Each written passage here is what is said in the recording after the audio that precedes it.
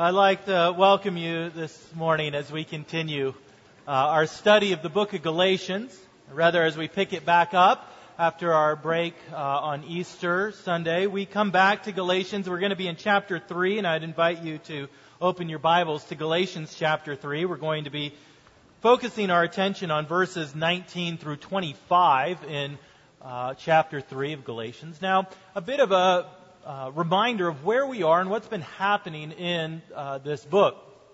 So, if you remember the occasion, the reason why Paul felt like he needed to write this letter that we have for us here to the churches in the region of Galatia was because after founding these churches, going and proclaiming the gospel, gathering together believers in bodies, establishing these bodies, Paul then moved on in his missionary context. And then, once these churches started growing, false teachers came in. And these false teachers began to preach a gospel that was contrary to the one that Paul had preached. In particular, they began teaching within these bodies that, yeah, Jesus is good and all, but if you really want Jesus to be your Messiah, you have to realize he was a Jewish Messiah. And therefore, you need to become Jewish by obeying the law of God, particularly the issue of circumcision. If you are truly going to be a member of the family of God and receive the Messiah, you need to have circumcision. But Paul says no. To require obedience to the law is to undermine the gospel itself and to take away from it all of its power. And therefore, we realize that we are justified. We come into a right standing with God. We are accepted into the family of God, not by our work, but rather through the promise that was first given to Abraham and was fulfilled in Jesus Christ. That's how you come into the family of God. That's how you are accepted. That's how you remain in the family of God, through faith in Jesus Christ alone. Then the natural question is, if the promise of the gospel is how one comes into a proper relationship with God, what was the purpose of the law? Why did God give the law, if not to provide a path towards acceptance and justification? Or as Paul rhetorically asks in verse 21 of our passage for this morning, is the law then contrary to the promises of God? And we might expect Paul to say, yes, the law is contrary to the promises of God. Right? As we've come through Galatians in chapter 2, Paul says, yet we know that a person is not justified by works of the law, but through faith in Jesus Christ. Later in chapter 2, he says, if righteousness were through the law, then Christ died for no purpose. And in chapter 3, he says, for all who rely on works of the law are under a curse. We might reasonably expect Paul to say the law is contrary to the gospel. Nevertheless, what we'll see in our text is that Paul doesn't reject the law's place within the economy of God's kingdom. Rather, he shows us that there is a purpose for the law. For the law serves as a needed contrast to the gospel. The law serves as a needed complement to the gospel. And the law serves as the needed custodian until the coming of the gospel. So hear now the word of the Lord, Galatians chapter 3, verses 19 and following. Why then the law? It was added because of transgressions, until the offspring should come to whom the promise had been made. And it was put in place through angels by an intermediary. Now, an intermediary implies more than one, but God is one. Is the law then contrary to the promises of God? Certainly not. For if a law had been given that could give life, then righteousness would indeed be by the law.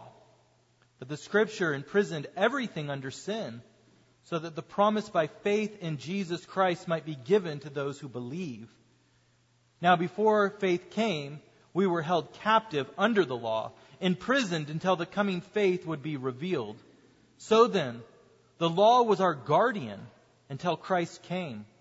in order that we might be justified by faith. But now that faith has come, we are no longer under a guardian. This is God's holy word for us, His people. Let us pray. Almighty God, we come to You now in this time, Lord, and we come to this passage of Scripture, Lord, that can be confusing. Lord, and so we pray that You would give to us eyes to see, ears to hear, hearts to understand. We need Your Spirit that we might rightly understand Your word, and not just understand it, but that we might live by it. Lord, because we truly believe that Your word is life. And so may we attend to Your word with great focus and attention, and with faith that Your Spirit is using it to draw us to Christ and to give us life and life everlasting. We pray this in Christ's holy name. Amen.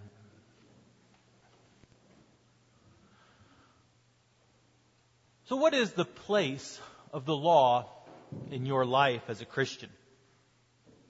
When you read the Ten Commandments or other aspects of God's law, how do you process these in light of the gospel? The answer to this question is of great importance to those who would follow after Christ. For it is clear from Paul's teaching that the law is of no use when it comes to justification. We've followed that. Paul has been extremely clear on that. The law is not how we come into right relationship with God. The law actually serves to condemn, and to rely on works of the law for salvation is contrary to the gospel itself. So then, should we just throw the law out? Has the law no abiding purpose in the life of God's people? Throughout the history of the church, and in particular the Protestant church, this has been a very hotly debated topic. For there are some who would jettison the law of God as a dead relic of the past. This line of thinking is called antinomianism, which just means against the law or no law. Martin Luther had to deal with this question early on in the Reformation movement. A colleague of Luther's in Wittenberg named Johannes Agricola condemned the law as unnecessary, as a carryover from the Old Testament. And he believed that to teach the law was too similar to the Roman Catholic stress on good works. He is even quoted as saying the Decalogue, which is the Ten Commandments, the Ten Commandments belongs in the courthouse and not in the pulpit, to the gallows with Moses. This debate continued throughout the history of the church and even into our day.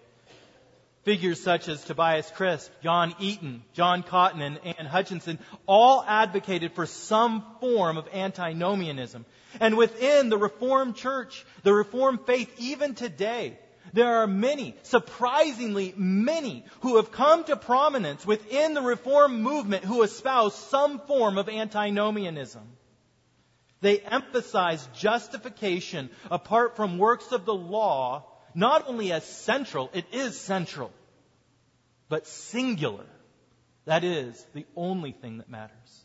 That is to say, they have taken one very important aspect of theology, which Paul clearly teaches in the first 3 chapters of Galatians, and they have made it the only aspect of theology. And this narrow reading of the Word of God leads every question to be answered by a singular concept, namely justification by faith alone.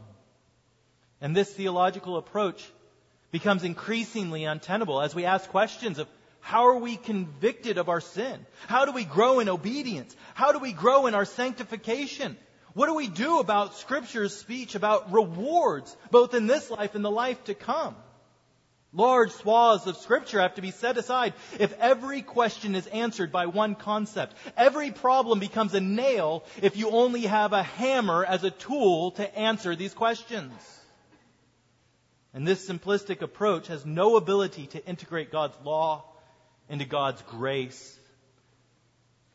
And in a reductionistic manner, the antinomian says that to preserve any place for the law within the Christian life is legalism and must be rejected in favor of grace, to the gallows with Moses.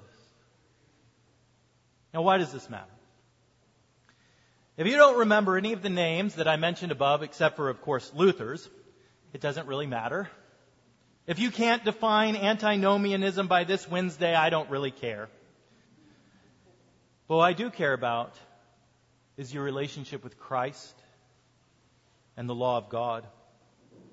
I do care that you are protected against the false and misleading systems of belief that would wholesale throw out the law of God. For we are not merely speaking of obscure theological debates. We're talking about how you follow Christ. We're talking about how you are drawn to Christ, how you mature in Christ, how you might lead others to Christ. We're talking about how we read the whole of God's Word and apply it to the whole of our lives. Paul, up to this point, has been fighting one side of the argument, and a very important and central side of the argument that we might call the legalists, the Judaizers, have gone astray, and they've set aside the truth of the gospel because they insist upon obedience to the law as a means to salvation. But now Paul wants to bring a proper balance to his argument, and he wants to show us how the law truly leads to the gospel. Now, the first thing I want us to see in our text for this morning is that the law was given as a proper contrast to the gospel. Look at verses 19 through 20. It says, "Why then the law? It was added because of transgressions, until the offspring should come to whom the promise had been made. And if it was put in place through angels by an intermediary, now an intermediary implies more than one, but God is one." All right. So I'm going to point out 3 different ways it serves as a contrast, and then I'm going to come back to the first one for us and go in depth a little bit more. First, it's a contrast because it increases transgressions. It increases transgressions.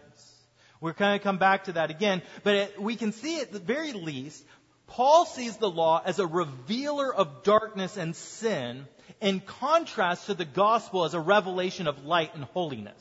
Okay, so there's a contrast here between transgression and holiness and the law and the gospel.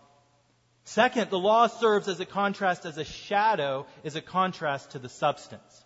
Okay, there in the verse, it talks about until the offspring should come. The offspring is Christ. We have already seen that earlier in chapter 3. The offspring is Christ. Okay, but the promise of the offspring serves as the substance, and the law is the shadow of that substance. Now, a shadow doesn't define the substance. Okay. Like you can make a shadow and it might look different from what the substance is, right? You can do hand puppets and make your hand look like an alligator or something like that. It doesn't mean your hand's an alligator. You can misunderstand that. It's just an outline of what is to come, right? And the law gave us an outline of how and what Christ would be like. But when Christ came, we came to understand the true nature of that shadow. And the third thing we see is that the law serves as a contrast because the law was mediated. Okay, it was a revelation that came through mediators. First it says it came through angels to Moses and Moses to the people. But the promise was given directly to Abraham from God. And here we see that the promise of the gospel was given to us directly by His Son, Jesus Christ. Even as we read in Hebrews chapter 1. Long ago, at many times and in many ways, God spoke to our fathers by the prophets, right, through intermediaries. But in these last days, He has spoken to us by His Son. So why the law? Because the law provides the proper contrast to the gospel promise, so that we might see the gospel's power and light. For we need the darkness to understand the light. If you have ever tried to go stargazing in the middle of the city, you will understand what I mean by this, right? If you are in the middle of a city that's filled with all sorts of artificial light and you want to go stargazing, you look up and you're going to see half a dozen stars, right? Because there's all this artificial light that's obscuring what's really there. But if you really want to see the stars, you go out into the desert, where there aren't all these competing lights, and all of a sudden you see the brilliance and the glory of the light that is there. And what Paul is saying is that the law turns out the artificial lights so that you can truly see the light of Christ. Now, how does it do this? How does this play into what Paul says when he claims that the law was given because of transgressions? Well, here Paul is claiming that by giving the law, the Lord revealed the transgressions of His people. He revealed the transgressions of His people. Now, to transgress is to break a stated rule. And the reason that the law was given, Paul says, is to reveal to the people of God how powerful and pervasive and dark was their sin. And we need to be confronted with this truth as well. We need to see the darkness of our own sinful condition. We need to be confronted with the reality of how far we fall short of the glory of God. You see, we have all these artificial lights in our life that we believe that we are not as sinful as we truly are. And we can persuade ourselves, we can delude ourselves into believing that within our own selves there's true light. But the law was given to turn those lights out and to show the reality of our transgression. You see, we want to blame anything that goes wrong in our life in any way that we might sin, either on God or on other people. We're like Adam. Remember Adam after his first sin? What did he do? He blamed those who were around him, namely his wife. This woman, she caused me to sin. And if that's not enough, we blame God and the providence that He has brought into our life. This woman that you gave me, God. Right? And so we need the law to reveal our transgressions, because we will delude ourselves. And we'll say, I may have messed up. I may have not done what I was supposed to do, but it's probably everybody else's fault that's in my life. And if it's not their fault, it's God's fault, because God put me in this situation. But the law teaches us what has gone wrong in this world is not God. It is you. It is me. It is us. The law was given to increase transgression. The depth of sin is greater than we could have ever imagined. And our guilt and God's righteous punishment of our guilt is more than we can bear. The law puts the full weight of our sin upon our shoulders so that we feel the reality of our sin. We know the weight of it, and we realize that it is not everyone else, it's not God, but it is us who has the problem. When we look at the transgressions of the past, we might be tempted to say, how could God allow such evil to occur? What kind of monster is He? And this is the conclusion that many have come to. They've rejected God. They've rejected His Word because they see the evils of history and they say, how could a good God let that happen? But the law was given so that we might see that it is not God who is to blame, but it is us. Or we look at the past and we want to blame others. However, the depths of our brokenness is revealed by the law. Now, we might deceive ourselves, and we see this throughout our culture. People deceiving themselves, believing that there is such great light within themselves, but the law needs to turn this light out. You think, I would have been the one who would have stood up for what is right in that situation. I would have been the one who fought slavery in antebellum South, for there is light in me. I would have been the one who have rejected Jim Crow laws. I would have been the one who fought the Nazis. I would have been the one who protested against Stalin. I would not have bowed. I would have been the one who stood firm. Do you truly believe that our forefathers were so singularly and uniquely evil that the whole lot of them succumbed to sin? But that you are such a paradigm of virtue and courage and light that you would have stood for what is right and good and just? It is ordinary men and women who perform the atrocities of the past. It is ordinary men and women who performed, allowed, and turned a blind eye to genocide. And what the law does is it turns out the light so that you don't think that you are so holy that you would have stood fast.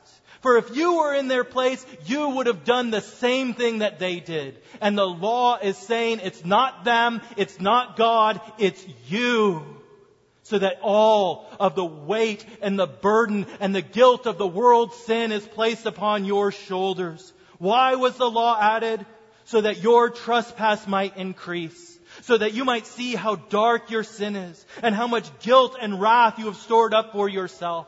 Why was the law added? So that you would see that it was your sin that has caused not just the injustices in this world, but the ultimate injustice. That your sin led Jesus to the cross. That your guilt drove in the nails. That your transgressions pressed the crown of thorns down upon His head. That your brokenness broke our Savior. You need to feel the full weight of sin so that you will feel your need for Christ. You need to know the darkness so that you might know the true light. The law was added so that you would see your guilt and that you would run to Jesus as the only answer. That you would completely abandon yourself and you would look to Christ alone as the one who could take the weight of sin off of you and bear it Himself. We need the law because it turns out the light so we can see the true light of Christ. That's the first reason. Because the law is a contrast to the gospel. The second thing I want you to see is that the law was added as a complement to the gospel. As a complement to the gospel. It comes alongside the gospel. Look at verse 21. Paul says there, is the law then contrary to the promises of God? Right? It has this ministry of condemnation. Is this contrary to God's promises? Is it contrary to the gospel? And Paul emphatically says, certainly not. For if the law had been given that could give life, rather if a law had been given that could give life, then righteousness would indeed be by the law. So then what is its purpose? Well, Paul says, again, if a law had been given, right, that could give life, then righteousness would be by the law. The law is a righteous reflection of God's heart and desire for His people. He desires His people to live in a way that is holy. And the holiness that He desires is written for us in His Word. Righteousness, as Paul says, would have been by the law. But why isn't it by the law? It says, if the law could give life. And this is why the law is a complement to the gospel, but is not the gospel itself. Because the law, though it points in the right direction, does not give us life. The law tells us how we are to live, but gives us no power to live it out. The gospel says, honor your father and your mother, but it does not give a child the desire, the heart, or the power to honor their father or their mother. The law tells us that we are not to murder, and yet it does not give us the power or the heart not to be murderous in our thoughts and our emotions and our actions. John Bunyan is credited with explaining this truth in these words. Run, John, run, the law commands, but gives us neither feet nor hands. Far better news the gospel brings. It bids us fly and gives us wings. See, the law is a positive guide for how we are to live in this world. The law is a path to righteousness and holiness. But it doesn't give us any power to walk this path. You might imagine a man who needs rescue. And he's down in a pit. And you think, okay, to get him out of the pit, I'm going to throw a rope down for him so he can climb out. And you might imagine that's the law. Okay, the rope gives you the proper direction. You're to come out of the pit. And if you want to come out of the pit, you need to follow this road. But the problem is, if we follow the metaphor where Scripture tells us, the man at the bottom of the pit is dead. Okay? He's not just needing help, he is spiritually dead. Paul says that we are dead in our sins and our trespasses. The weight that we've already seen that the law enlightened us to is too much. And therefore Christ came. And Christ went down into the pit. Christ went down into the grave. And He rose from the dead. And all of those who have faith in Him and are joined to Him have died with Him and they've been raised with Him. We are out of the pit, not by the law, but by the gospel. That's how we have life. That's how we have power. But the law still points in the right direction. The law still points us towards life, the way that we are to live. It complements the gospel. It says that the gospel should be taking you in this direction. Listen to Ezekiel's promise of the new covenant, the gospel. It says, "And I will give you a new heart, and a new spirit I will put within you. I will remove the heart of stone from your flesh and give you a heart of flesh." Right? I will bring you back to life. I will give you spiritual life. How? I will put my Spirit within you and cause you to walk in my statutes and be careful to obey my rules.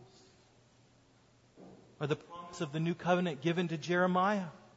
"For this is the covenant that I will make with the house of Israel after these days, declares the Lord. I will put my law within them, and I will write it on their hearts, and I will be their God, and they will be my people." The law is a complement to the gospel. The gospel alone saves. Christ alone is our salvation. The Spirit alone holds us fast in the grip of God's salvation. The law gives us no power towards this. However, the law is God's heart for our lives. For why would the Spirit write the law upon your heart if it was not God's desire for you to obey the law? We must utterly and completely reject the law as a means of justification, as a means of acceptance into the family of God. We must look to Christ alone, but the law does point us towards holiness. And it does give us the path to righteousness, even if it gives us no power to achieve it. You see, the law is a complement to the gospel because it gives us a guide to how we are to live as those who have been born again into the family of God. So why the law? Well, the law is a contrast to the gospel, right? It puts the weight of sin upon our shoulders and drives us to Christ as the only one who can lift that weight. Second, the law is a complement to the gospel. It gives to us a positive guide for how we are to live as those who have been born again and have had the law written upon our hearts. And third, the law acts as a custodian until the coming of the gospel. Look down at verses 22 through 25. Paul here uses two metaphors to explain the purpose of the law. He says, "But the Scripture imprisoned everything under sin, so that the promise by faith in Jesus Christ might be given to those who believe. Now, before faith came, we were held captive under the law, imprisoned until the coming faith would be revealed. So then, the law was our guardian until Christ came, in order that we might be justified by faith. But now that faith has come, we are no longer under a guardian." Now, the first metaphor that Paul uses here of the law is that the law is like a prison. Right? When we've already talked about it in that contrast way, it puts this weight upon our shoulders. It imprisons us. It keeps us behind bars. We are a slave to sin. Right? Paul says that we are a slave to sin. And yet, Paul's second point brings more clarity to what he means about a prison here in these verses. For he goes on to say that the law is not just a prison. Right? He uses that phrase, "so then." He's making a connection. The law was our guardian. Right? It imprisoned us. Why? To guard us. Now, this is interesting. Right? Why do you put somebody in prison? Well, there's many different reasons why you might put somebody in prison. You put them in prison to keep them from hurting other people, but also to keep them from committing more crimes. And the law serves as a prison to guard us from breaking more laws than we would have broken if the law had not been in place. It's a guardian. Now, the image that Paul uses here, when he uses that word guardian, is what we might call a custodian of a child. In a wealthy Greek family, they would employ a custodian to watch over the discipline of their school-aged children. Right? This guardian would walk them to school. He would ensure that they accomplished their tasks. They would get their homework done. He would keep them out of trouble. They were parentally empowered disciplinarians. If you think of it this way, it's like wealthy Greek families would employ life coach, personal trainer, prison guard to watch over their child. Might be nice. Images depicting these guardians always showed them with a stick in their hand. You would know that was the guardian, because they would knock their charge back in line. The guardian was there to train a child in discipline and guard them until they are ready to live that discipline out in their own lives. And Paul says this is why the law was given. It was given as a prison, but a prison to protect us from further crime. It was a guardian to train us and to keep us in line until the coming of the gospel. The law provides the proper guardrails to our lives and the proper line of discipline that we might grow. The gospel is what sets us free. Not so that we can go out and break the law, but rather so that we can go forth and live lives of holiness. You see, you train your child because one day they're going to leave your home. And if you've trained them properly, they will wake themselves up in the morning to get to work. You were the law. For many years, you woke them up. You said it's time to get ready for school. You disciplined them because they had to learn how to live in this world. But now, once the child leaves the home, that child is free to wake himself up. Not because he fears your discipline of him, but because he has learned to live out the principles of your discipline. He will hold the lessons you taught him and often remind himself of their wisdom, but he's no longer subject to their authority. The gospel sets us free from the law. We are no longer under the guardianship of the law as Christians. It allows us to live before God free from the fear of condemnation. But you misunderstand the gospel if you think that the gospel is there to free you to sin. It doesn't free you to sin, it frees you from sin. It gives you the power by the Spirit to live out what the law has disciplined us to live like. It frees you to live before God as a son and not as an inmate imprisoned for his own good. Why the law? The law is there to train, to discipline, to guard, and to watch over us as we mature in our discipline, as we mature in the living out of the principles of the gospel that have set us free. To the gallows with Moses? Are Christians to throw out the commands of Scripture? Is there no place for the law of God within the life of a Christian? To toss aside the law is to misunderstand its proper place in the economy of God's kingdom. The law does not save. The law does not give us power or life. However, the law does lead us to the gospel.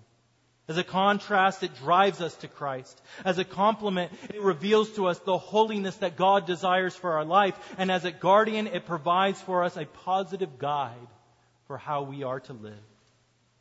So do not throw out the law. But as you live by the Spirit, know that it is the law that has truly been written upon your hearts. In the name of the Father, and the Son, and the Holy Spirit. Amen. Let us pray. Almighty God, we come to you now in this time, and we pray, O Lord. I pray, if there is any who are here who are feeling the weight of the law upon their shoulders, that they might be driven to Christ and to Christ alone. I pray, O God, if there are any who are here who are wandering and are in need of wisdom, that they would run to your law. Father, I pray for those who are here who do not know Christ, for our children who have not yet professed faith in Christ.